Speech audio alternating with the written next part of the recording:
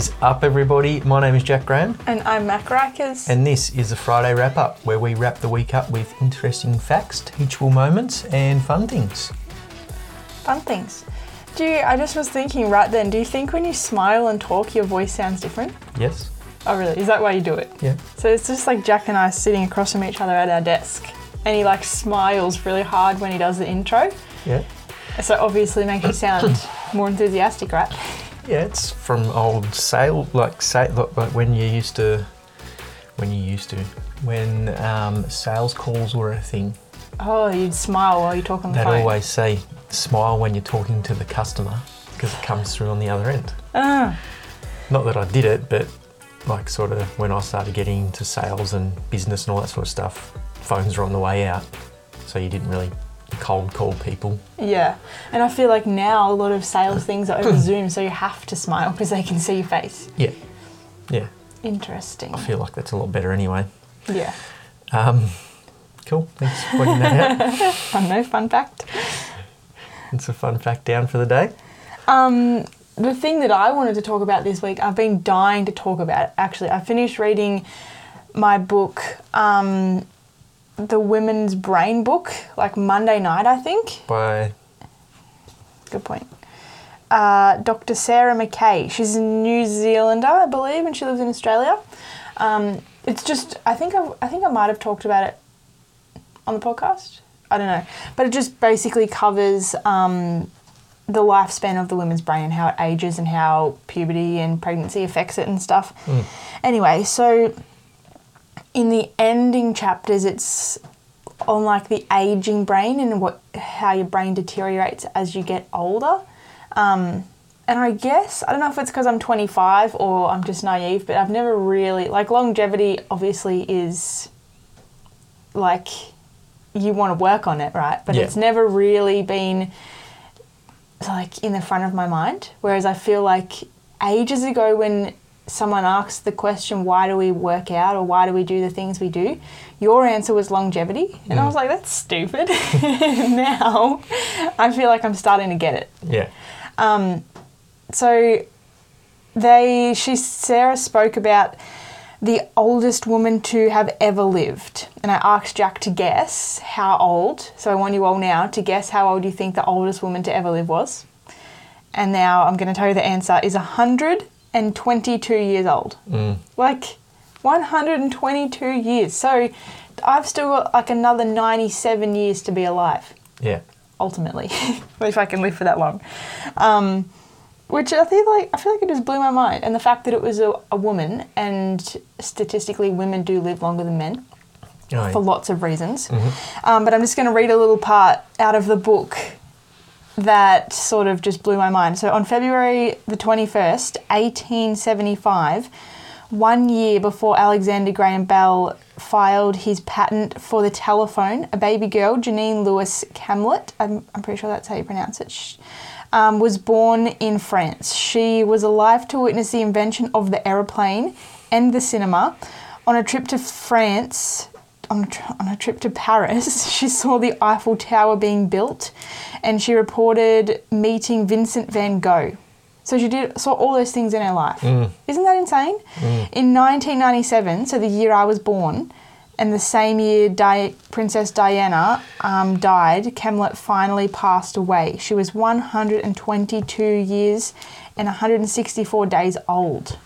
Like, that gives me goosebumps. Like, and I feel like this is what a lot of people at the moment don't take into consideration of, your whole life experiences, what you experience, what you do. And everybody sort of lives in the moment too much, I feel. Like, you got to sort of take a bigger picture and look.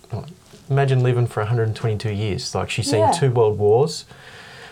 She would have being in France, she would have lived through both of them, like firsthand. Yeah. Television, global travel would have got so much easier. And I feel like we're probably luckier than her because the advances that we're going to see in a lifetime, even bigger. The advances happening now are happening a lot quicker than what they did 100 years ago. And I feel like especially now because of COVID, everyone's like, oh my God, like I spent a year in lockdown, like my life's ruined. It's one out of potentially 100 years. Yeah. And so much has still happened in that time. And she did mention, like, so as she got into her final few years, what's her name? Janine.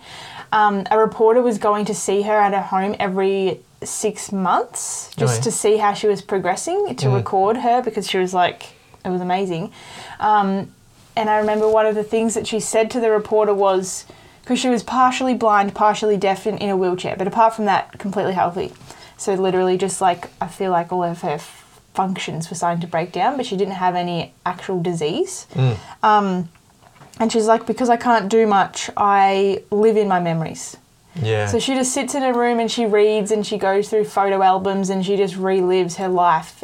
And she's like, I had such an exciting life. And now I just, like, that's what I live through now. Yeah. So, like, she was still happy to be alive because she's like, I've had 122 years to gain all these experiences that I can now have time to reflect on. Yeah.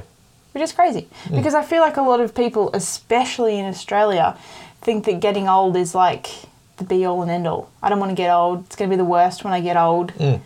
But why? But I feel like it's just, there's a generation now, you look into the, like, you know, our grandparents, and they're not very active. They don't do much. Yeah.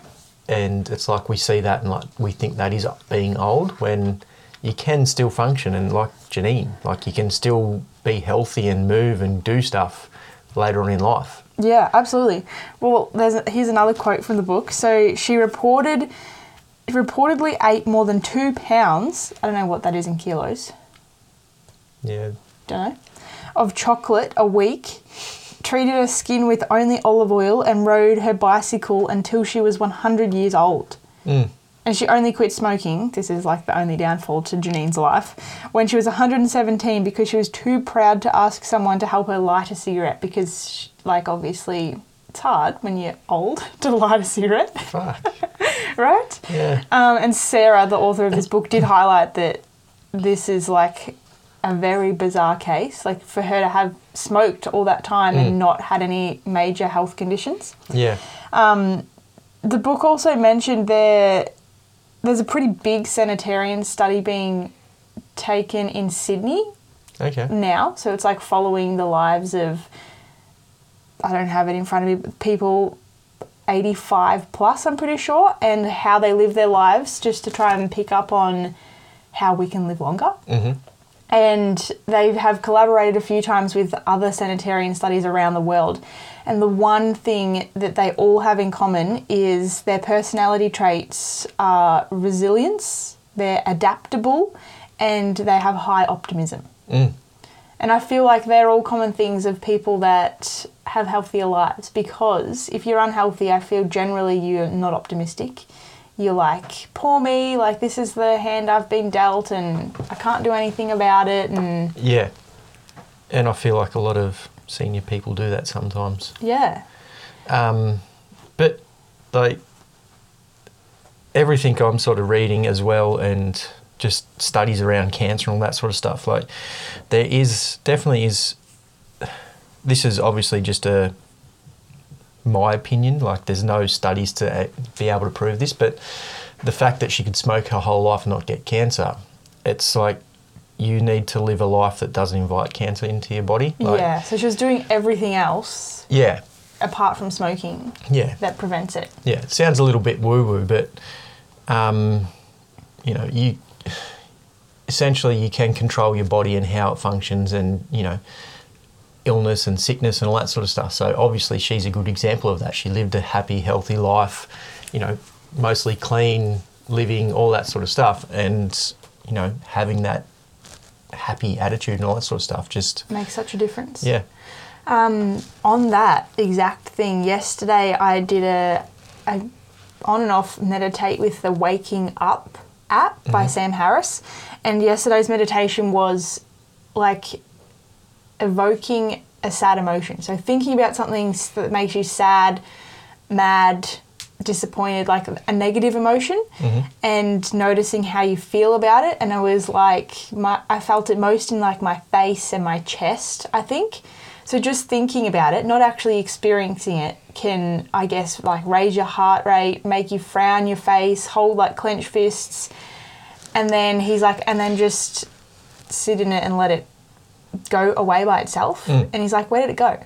He's like, you can just let it go at any time. Yeah. He's like, you are choosing to make your body feel like that negative emotion. Yeah. You know? And definitely, like, there's definitely studies being shown, like, when you have negative or stressed out emotions and all that sort of stuff, as if you were in the moment itself, like stress raises cortisol, you know, higher levels of cortisol throughout the day, throughout a week, throughout the month, starts, you know, affecting your body in negative ways, and does allow, you know, diseases to come in, or illnesses to come in.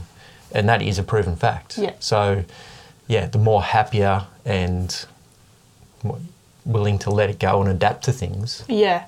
And it does take practice, obviously. Like, yeah, for sure. I've been meditating on and off for a while, and still that exercise was just like, it was like I had no control, but then I was reminded I had control. And I was like, wow. I will link that book in the show notes, so there'll be a link under wherever you listen to the podcast, so you can check that book out. And it sort of leads into what I wanted to talk about. So we've got a podcast coming out where we review health and fitness apps. And Mackie's obviously doing a nutrition app, a guided app, and I'm doing a fitness workout type guided app. We won't say the names just yet, but it just blows my mind how many are out there. Yeah. Like, there's so many health and fitness apps out there. And look, the one I'm reviewing is quite good. I'm not going to lie. It's got some good things. There's a few bad things that we'll go into in the episode. But, like, now more than ever, we are in the information age, and I feel like there's an overload of information. Like, yeah, it's like, how do you choose? How do you know which one's best? Like, which one's right for you? Yeah. But, like, we've got access to pretty much every single study that comes out on the human body. Like, we're more informed than ever, but yet obesity has risen, you know, I think it was like 22% or something globally over the last 2 years. And then, like, COVID is a bad example, but like, there's that many at-home workouts and all that sort of stuff as well. Like, you think about it, people had more time to focus on that, so why did obesity go up? Yeah. So why aren't they using it? Yeah, it just sort of brings in a big question of what the hell and what actually works, I guess. Yeah.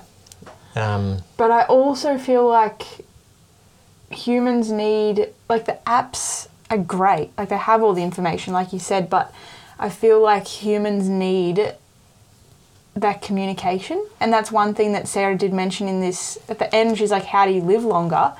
Like, she just gave, like, the basic tips of how to have a longer life. And one of the major things was having community or support, or someone that you can reach out to when you need to. And the people that don't have that live significantly shorter lives than the people who have someone that is like a support network, or they're part of a community. And I feel like these apps don't really... They might offer that in, like, the sense you can join a Facebook group maybe. Yeah. But it's just not the same as having actual human connection, you know? Yeah. And I feel like you feel less obligated. Like, no one's holding you accountable. You're not going to let anyone down if you just stop using the app, you know? Yeah. Because they are paid for services, like us as well. But it's just, there's not that community and the connection there. Yeah, actually talking to a real person. Yeah. I almost said the app. Oh, did you?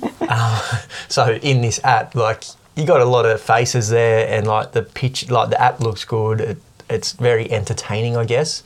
But yeah, like, there was no incentive to actually do the workouts. Yeah. Like, I guess I haven't really got a goal or anything like that. But yeah, like you said, there's just like a face, not a interaction with somebody. Yeah, and I feel like even if it is an interaction with somebody, it's just text. Yeah. You know, like, maybe there's like a 24-hour messaging service on there. Is it even a real person? Yeah. And then, yeah, I don't know. Like, the concept is great, but I just feel like everything that I'm learning and everything that I have learned, it doesn't work with humans. Yeah, well, I guess Humans. you could look at Peloton. It's quite big in the news at the moment. Like Peloton blew up during COVID. So Peloton is, a fitness equipment with a screen on it, and you have guided workouts. So somebody's on the screen, walking you through a bush while you're on the treadmill or something like that. Yeah. And it got super popular, raised stupid amount of money, and now they're, downsizing and firing their CEO and all that sort of stuff. And I feel like the potential is there. I feel like all these apps, all that technology, the potential is there. I feel like it should have been done about 5 or 6 years ago, because now with the metaverse and all that sort of stuff coming out, we're going to have the opportunity to work out, but we're going to be in the same room as somebody, but, virtually. Yeah. So it's going to be interesting to see where it goes. You're going to have a virtual community that seems like real life. And is that going to be the same? Yeah. Well, I think, is it going to be the same as watching someone recorded do it? No, is it going to be if I train somebody one-on-one in person? Yeah. But then if they're virtual, does that make it any difference?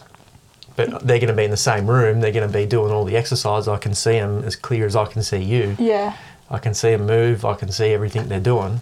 I can walk around them, make sure their form's right and all that sort of stuff. Yeah. Is it going to be any different to be in person one-on-one? I think it will still be different, but I feel like it'll be better than the screen. Yeah. So it's like in between the screen and being in real life. Yeah. So it's like meeting you halfway almost. But I kind of feel like, I don't know, I just get a sad feeling like you take your VR headset off or whatever and there's actually no one there. Yeah. I don't know. But everyone's different. Some people like it. Yeah, but what's the difference of driving home and, instead of driving home from the gym, you're just taking the headset off? Yeah, true. That's true. Yeah. But that's what I mean. The technology now, there's an abundance of it, but it's just, I feel like it's a little bit in between, the VR world and what it is now. Yeah. And it's good now, but it's just not right. It's not there It's not yet. quite there. Yeah. Yeah. And I feel like it will get there soon. We'll have to wait and see. Cool. Make sure you subscribe or follow wherever you're listening along so you don't miss that episode, our review of health and fitness apps. And I think that'll do. Yep. Awesome. Thanks again for tuning in. Head over to the show notes for all the things we're talking about in this episode, and we'll talk to you On Tuesday. Have a good weekend. Bye.